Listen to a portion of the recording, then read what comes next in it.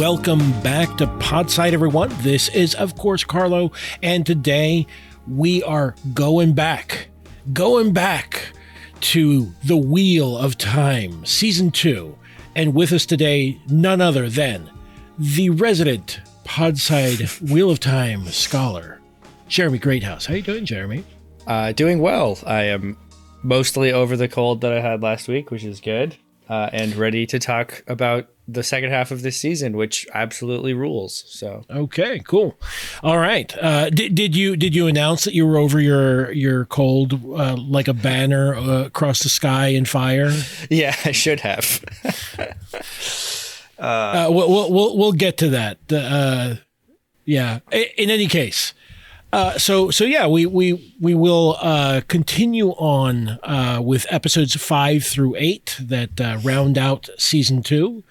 I mean, we sort of start off with what is it, Perrin and Elias talking. Well, no, I'm sorry, that was in the previous episode. Mm-hmm. Basically, Perrin and basically teams up with the wolf that he's named Hopper. Yeah. Not from Stranger Things, just to be clear. Although you could be, forgiven for being confused. I mean, David Barbera is a hairy man, so yes, and has the personality of a loyal dog. Funny you should say loyal, because that's who he leaves behind. Yeah. Perrin isn't quite so loyal to loyal. The Ogier. He sounds like he's from the specific province in France that you actually get Ogiers and not just simply sparkling ogres. Yes, the only real Ogiers come from the Ogier region of southern yes. France.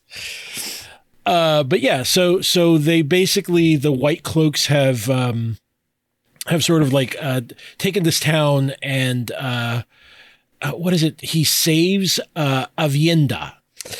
Yeah. So he goes back to the town where the Shan-Chan killed Uno a couple episodes ago, and discovers.